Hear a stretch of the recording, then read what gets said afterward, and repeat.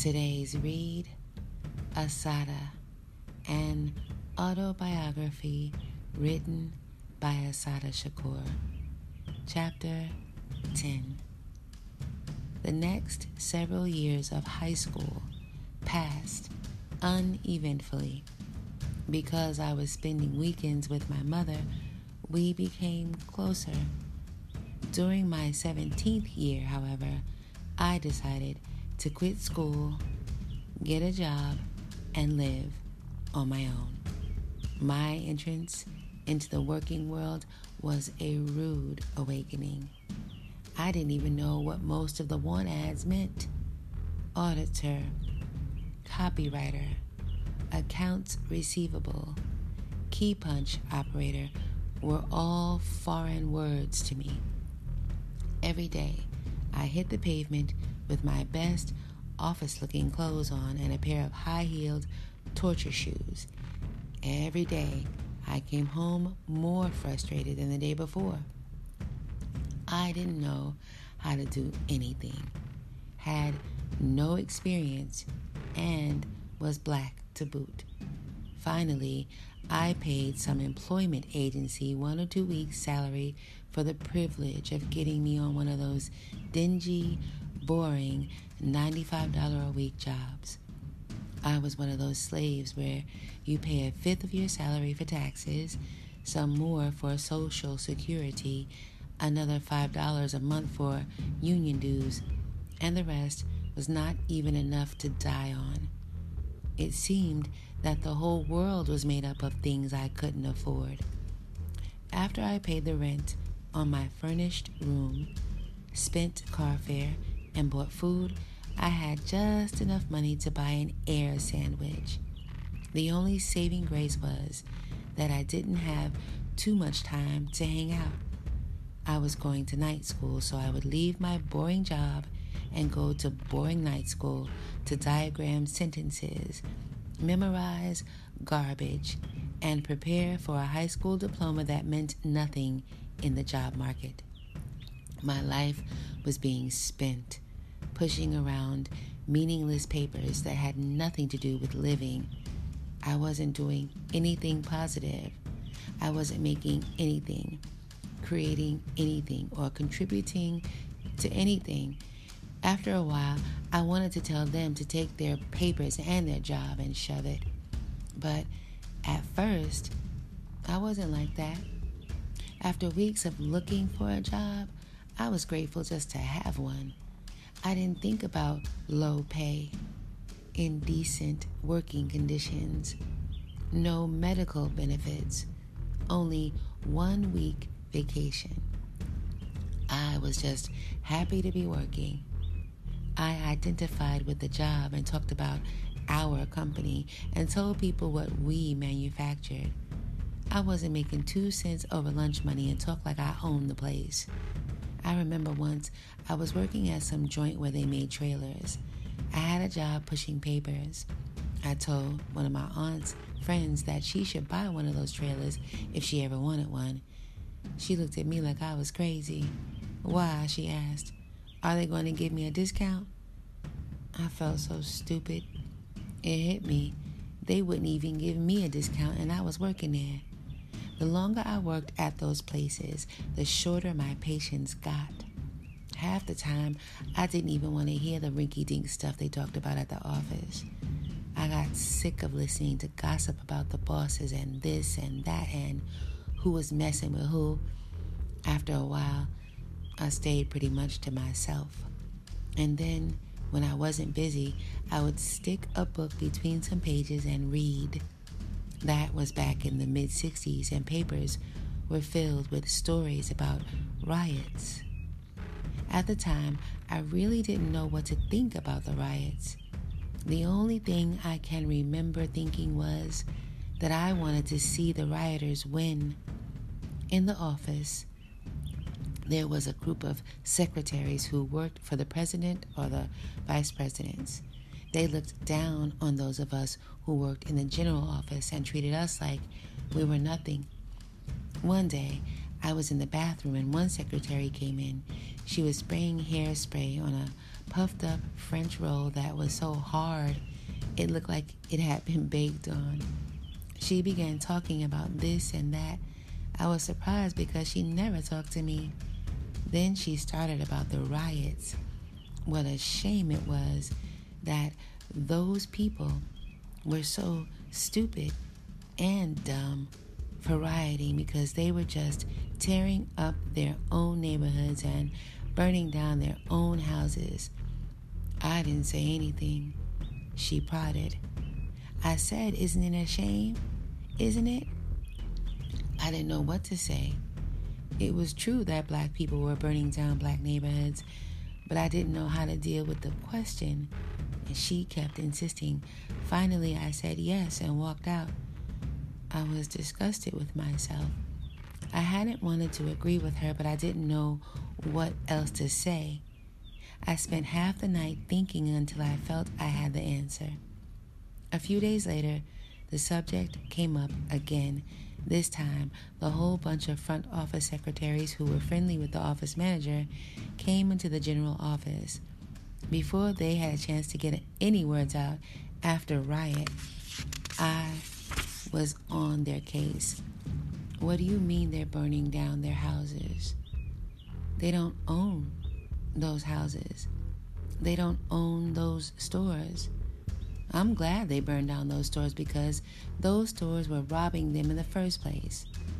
They stood with their mouths open.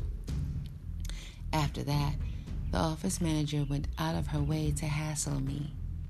Miscellaneous whites began to ask my opinion about the riots, and I made sure they weren't disappointed. I knew it wouldn't be long before they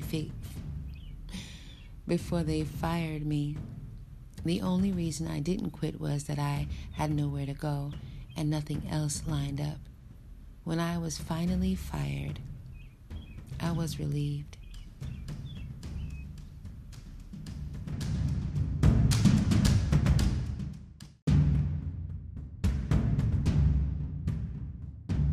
Because my friend Bonnie and I read a lot of fiction and poetry, we thought we were intellectuals. Neither of us had finished high school, but we used to go to this place on Broadway called the West End, dressed in what we believed to be our scholastic finery. It was one of those real college-type places with pastrami sandwiches and pitchers of dark beer. We sat around trying to look deep until someone sat down and talked to us. After a while, we made friends with some African students who were studying at Columbia. I loved to listen to the Africans. They were intense, serious, and had so much dignity. I was introduced to African customs, and they spent hours explaining the various aspects of their cultures. Bonnie asked about their marriage ceremonies because she was dying to get married. I asked about the food because I loved it. Curried chicken, ground nut stew, which was chicken and peanut sauce, and cornbread that you cook over the stove. You would break off a little piece, roll it into a ball, dip your thumb into the middle, and make a spoon that you would fill with gravy and eat. It really made me think about how bad they've done us. We know everything about spaghetti and egg rolls and crepe Suzette, but we don't know the first thing about our own food.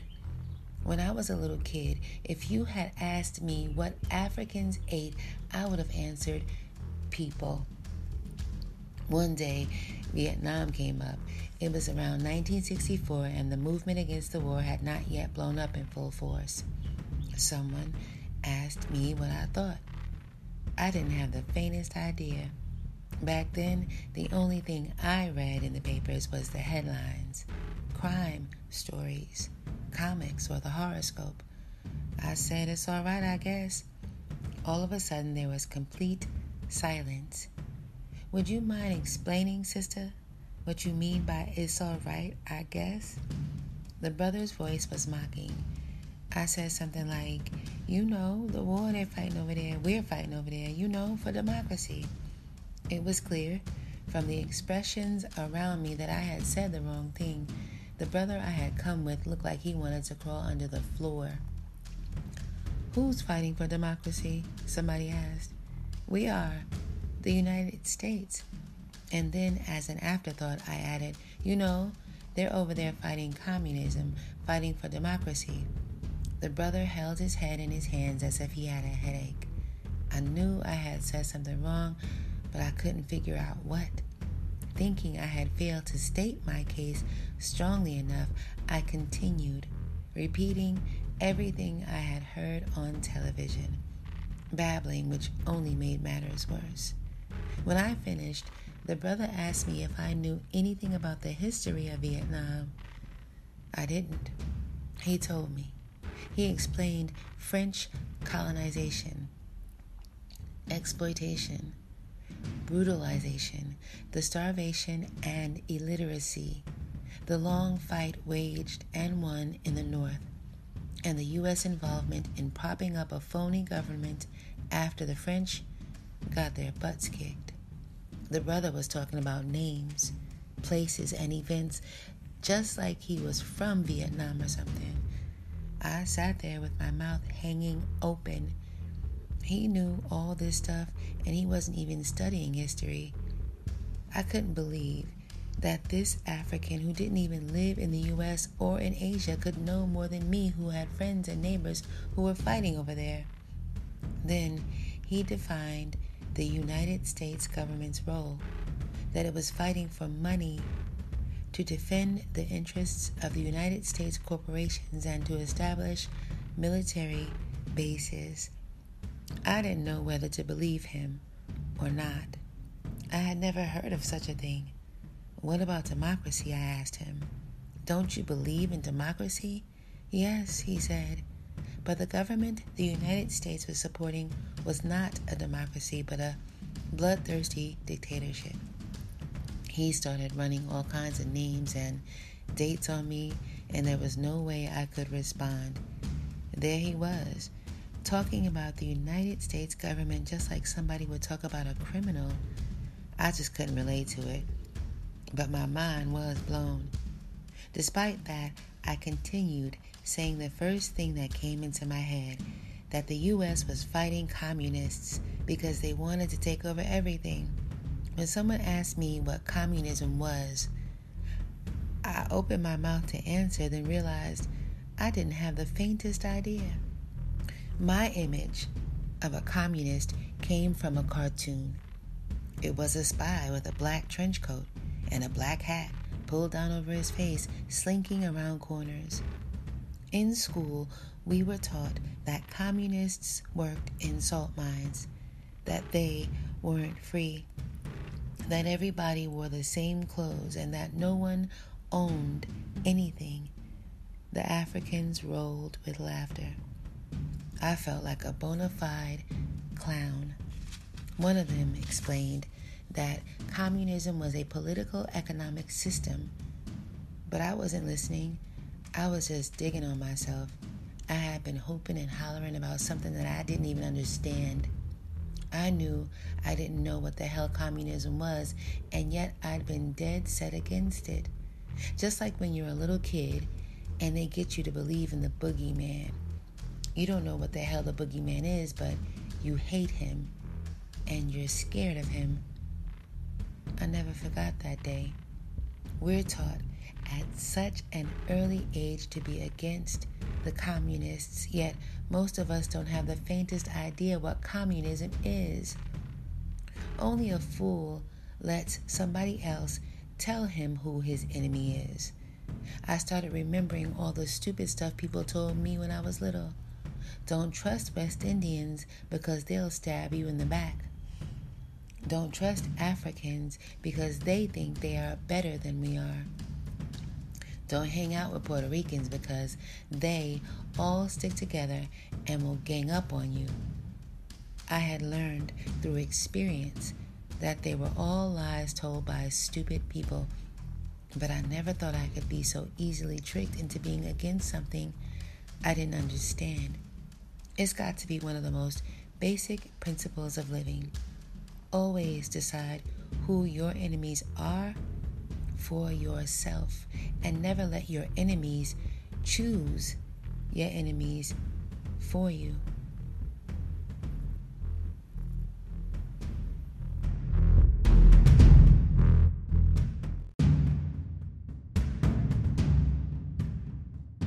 After that, I began to read about what was happening in Vietnam. What the Africans had said was true. There were also articles about the United States Army in Vietnam, their involvement in torture and forcing Vietnamese women to sell their bodies just to survive. I was so confused. It just didn't make any sense to me. Our government couldn't do anything that bad, I told Bonnie. There had to be some other information. I couldn't even understand what we were doing there in the first place. Some kind of treaty, they said. But it didn't make any sense. I got so disgusted at one point that I said I wasn't going to read the news anymore. Ignorance is bliss, Bonnie said. The hell it is, I answered. I damn sure didn't want to be as ignorant as I had been. When you don't know what's going on in the world, you're at a definite disadvantage. I decided I'd keep trying to follow what was happening, but I still couldn't believe the United States was doing all the foul things I was reading in the newspapers. What do you mean you don't believe it? Bonnie asked. Just take a look at what they're doing to you. The difference between the Africans and the other friends I hung out with that summer was startling. I remember one day at the beach. Everybody was hee happy. It's party time. A multicolored umbrella stands defiantly against the breeze. Blankets and silly-looking beach towels color the beach, along with soda cans and bottles of Bacardi and Johnny Walker Black. Healthy-looking black men wearing turned-down sailor hats and college sweatshirts with cut-off sleeves lug ice chests and other stuff back and forth. An improvised outdoor sound system has been hooked up, and Martha and the Vandellas are wailing in the background. I am insisting on reading James Baldwin, even though the wind keeps flapping the pages. Anguished voices scream and moan from the pages. Compressed ghettos threaten to explode. Poverty and fire and brimstone boil over into a deadly stew, but the beautiful people refuse to let me read in peace. My girlfriend has insisted on fixing me up with Mr. Wonderful, who turns out to be an egomaniac, decked out in monogrammed swimming trunks, a matching terry cloth robe, and a monogrammed towel to boot. Mr. Wonderful consents to grace me with his presence. His looks and manner tell me that I should be grateful because he is definitely what's happening. His ride is a red MG convertible.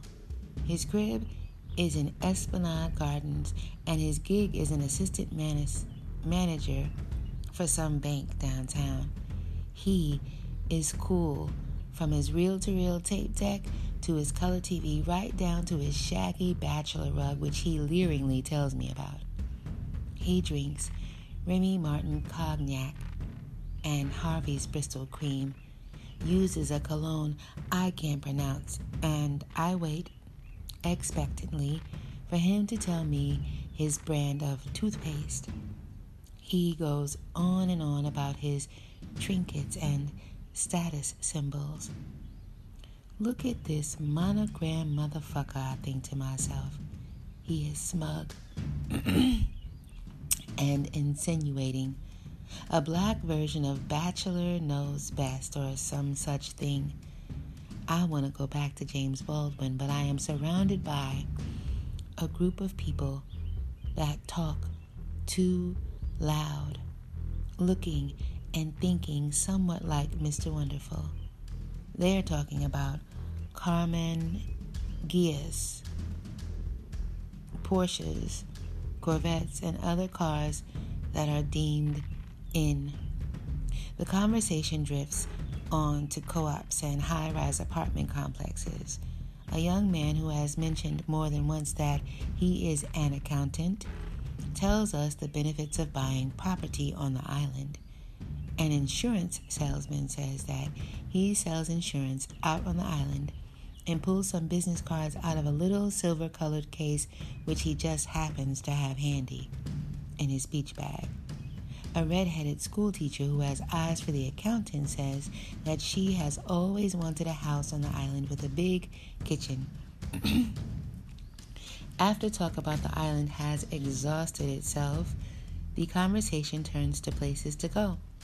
French and Mexican restaurants are definitely in, with a restaurant that sells 50 different kinds of crepes winning hands down. One of the men, who is a poverty pimp, says that he has moved his offices to the Red Rooster Bar and Restaurant. Somebody laughingly asks if he isn't afraid to go out into Harlem with all them niggas. Everybody has some favorite restaurant on top of some building downtown. They don't talk about the food, just the scenery. Mr. Wonderful says he has a Playboy key and often eats at the Playboy Club. I smile uneasily, feeling out of place. All this talk is giving me a headache. Some fraternity brothers invite me to a dance. One tells me that I look like a Delta girl. How does a Delta girl look, I ask. Just like you in a swimsuit. Mr. Wonderful glares at them. I am picking up snatches of conversation from all around me. Talks of grants, poverty programs, and democratic politics. Talk of the NFL and the football season. Talk of Bergdorf Goodman, Bloomingdale's, and Saks Fifth Avenue. About speedboats and cruisers which nobody owns but everybody wants to. Whiskey flows like water, and the speedboats turn into yachts. Everybody is just crazy about the islands. Jamaica, Bermuda, Nassau. Everybody is so chic. I'm so tired of hearing about it that I want to send them somewhere by way of foot. Mine. It's a disgrace. Social workers talk about their clients like dogs. Teachers who don't like to teach. A probation officer complaining about how dangerous his job is. A bunch of money worshippers putting on a front for each other. Somebody asks me if I have my thing together. Which thing, I want to know? I take a walk up to the house to get away from it all. Some women are in the bathroom smoking reefer and blowing their hair dry. I go fishing in my bag for some aspirin. Where'd you buy your suit? One asks me. I don't want to say Klein's, but I say it anyway. They have some nice things sometimes, she says, without conviction, dismissing me as a bargain basement case. They go back to talking about people and hair going back. They are putting on makeup to look like black Barbie dolls on the beach. I go back outside feeling like I'm from another planet. I feel lonely and serious. Something has been happening to me. A change that has been a long time coming. I want to be real. Am I the only bad-doing, hand-to-mouth, barely making it black woman there? The struggle I've been going through and the struggle I've been seeing is too hard to lie about, and I don't want to even try. I want to help free the ghetto, not run away from it, leaving my people behind. I don't want to style and profile in front of nobody. I want somebody I can relate to and talk about serious shit with. The party is a lost cause. I get to my beach towel and my book and ease on down the beach a little piece. Looking out at the ocean, I wonder how many of our people lie buried there, slaves of another era. I'm not quite sure what freedom is, but I know damn well what it ain't. How have we gotten so silly, I wonder? I get back off into James Baldwin. I don't give a damn if Sag Harbor sags into oblivion. Me and James Baldwin are communicating. His fiction is more real than this reality.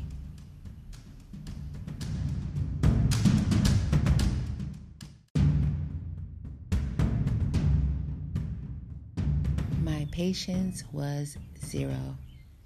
I didn't want to wait for something to happen. I was into living and living for now.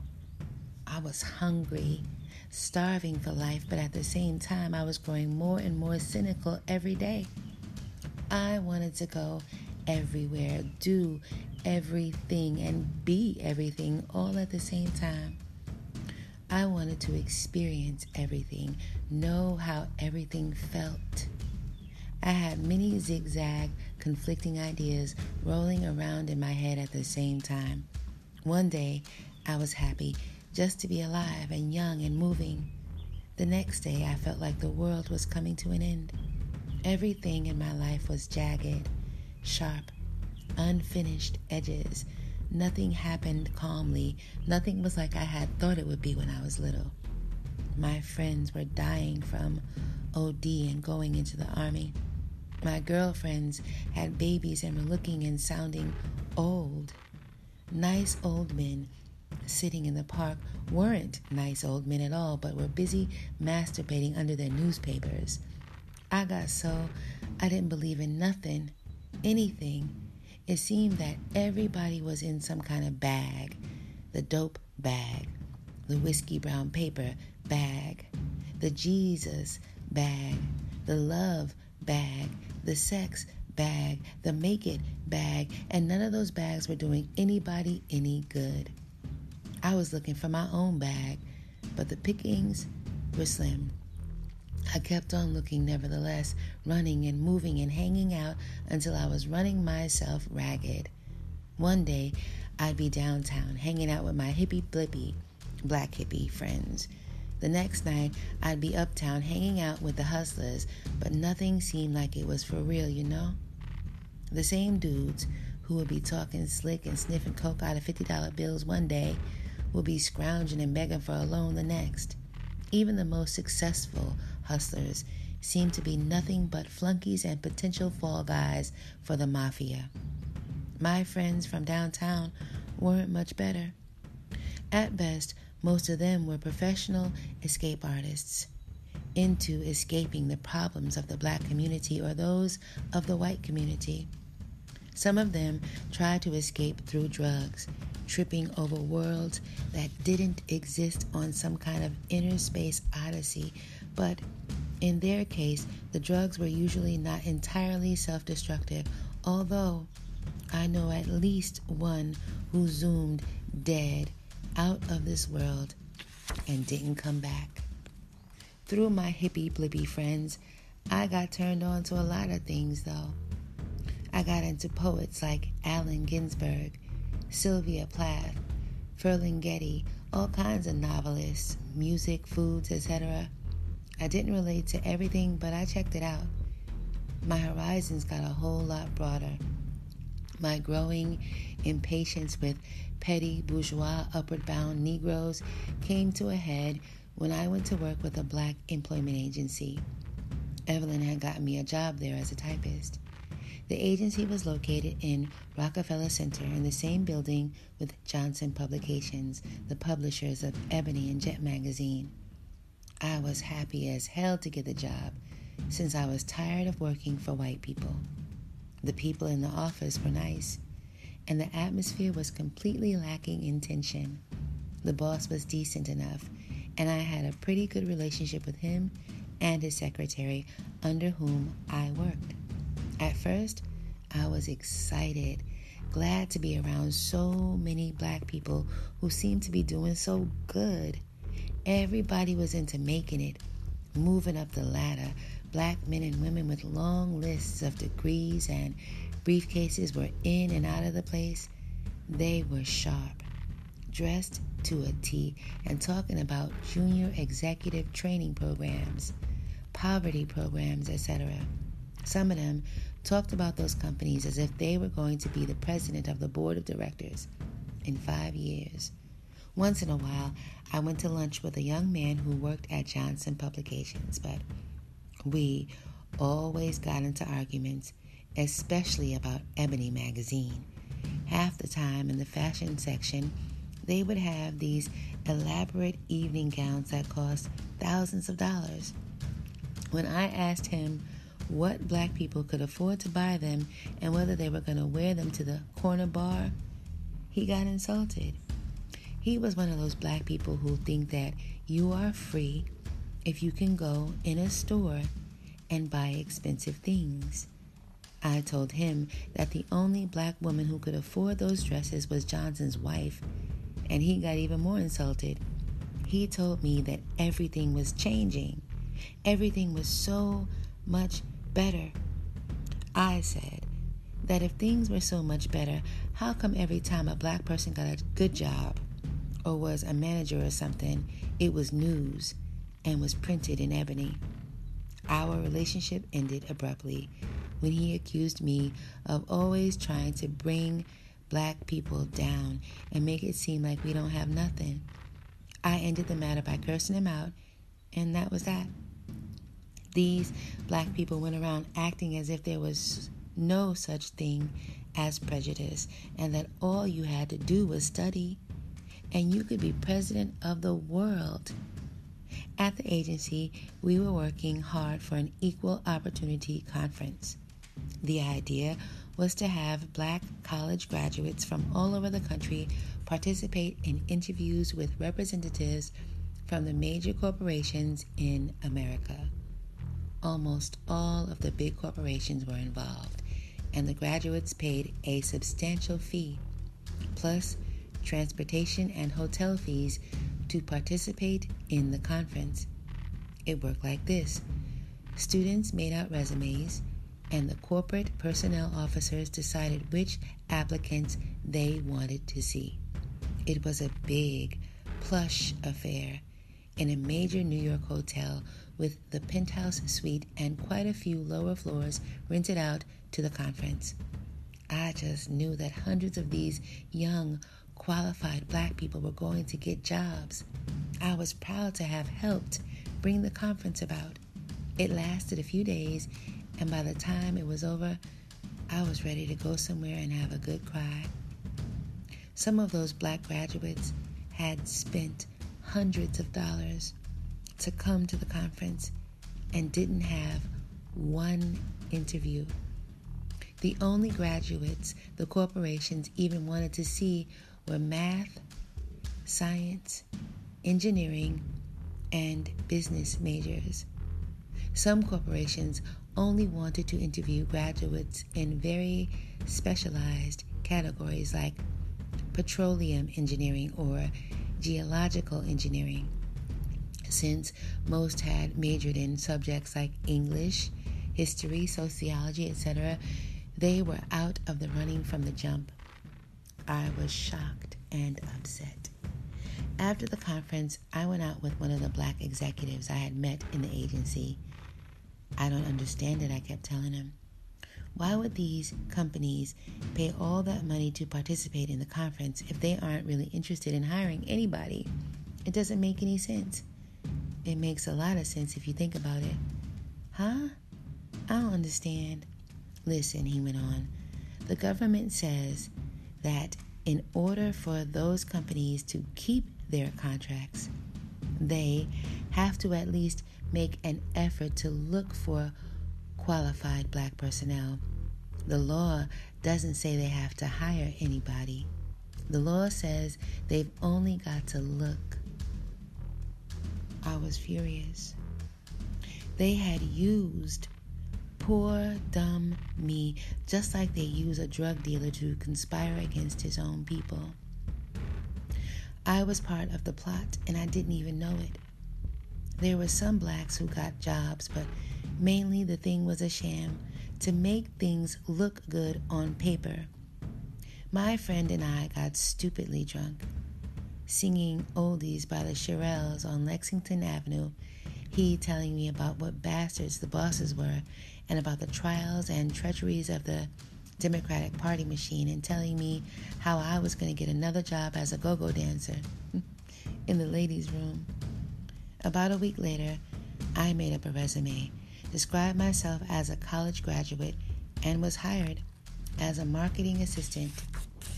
I didn't believe in anything, and I wasn't going to allow anyone's rules but my own. And I wasn't going to follow anyone's rules but my own.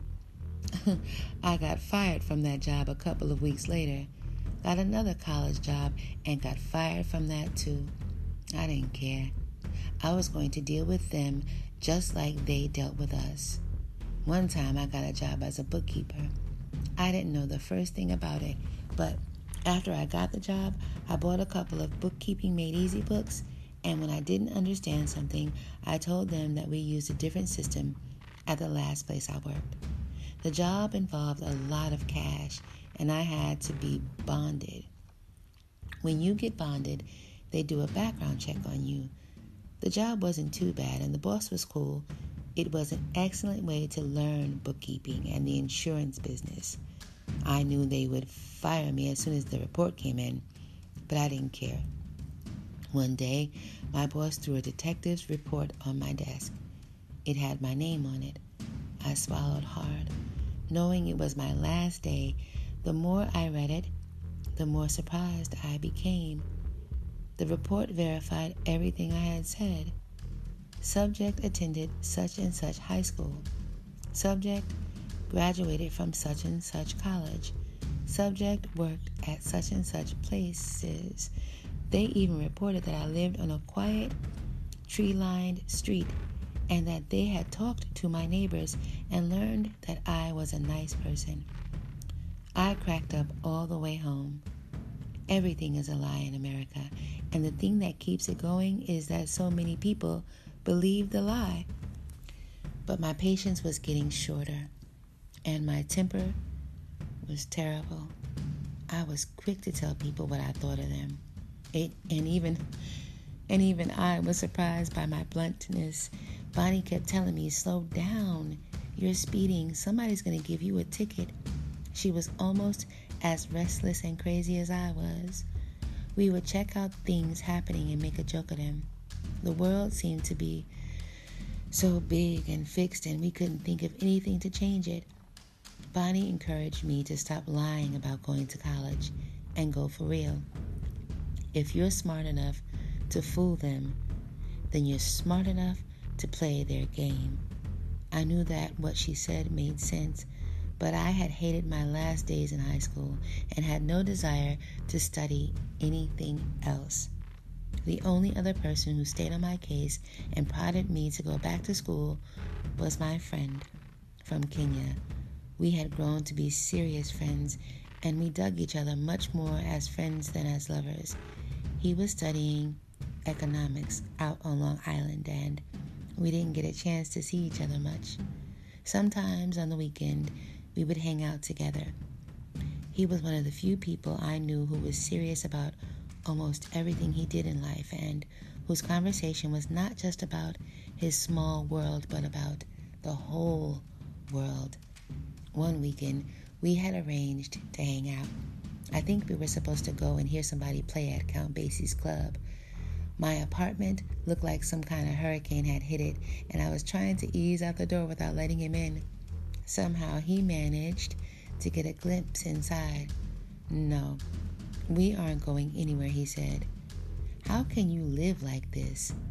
If your house looks like this, I can just imagine what your head looks like." I was embarrassed, but I had to admit he was right. I had everything thrown every which way, clothes flung all over the place. It was a wreck.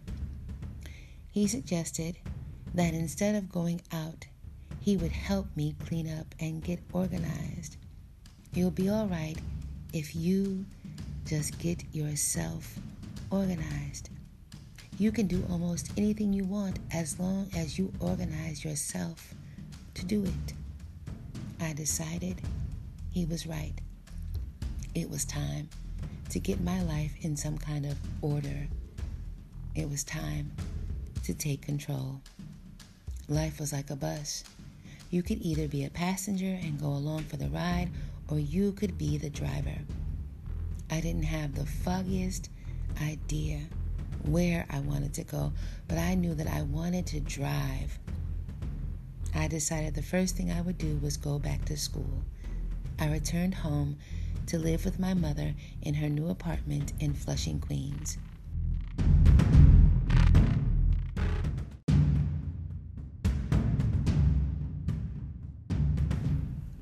Culture.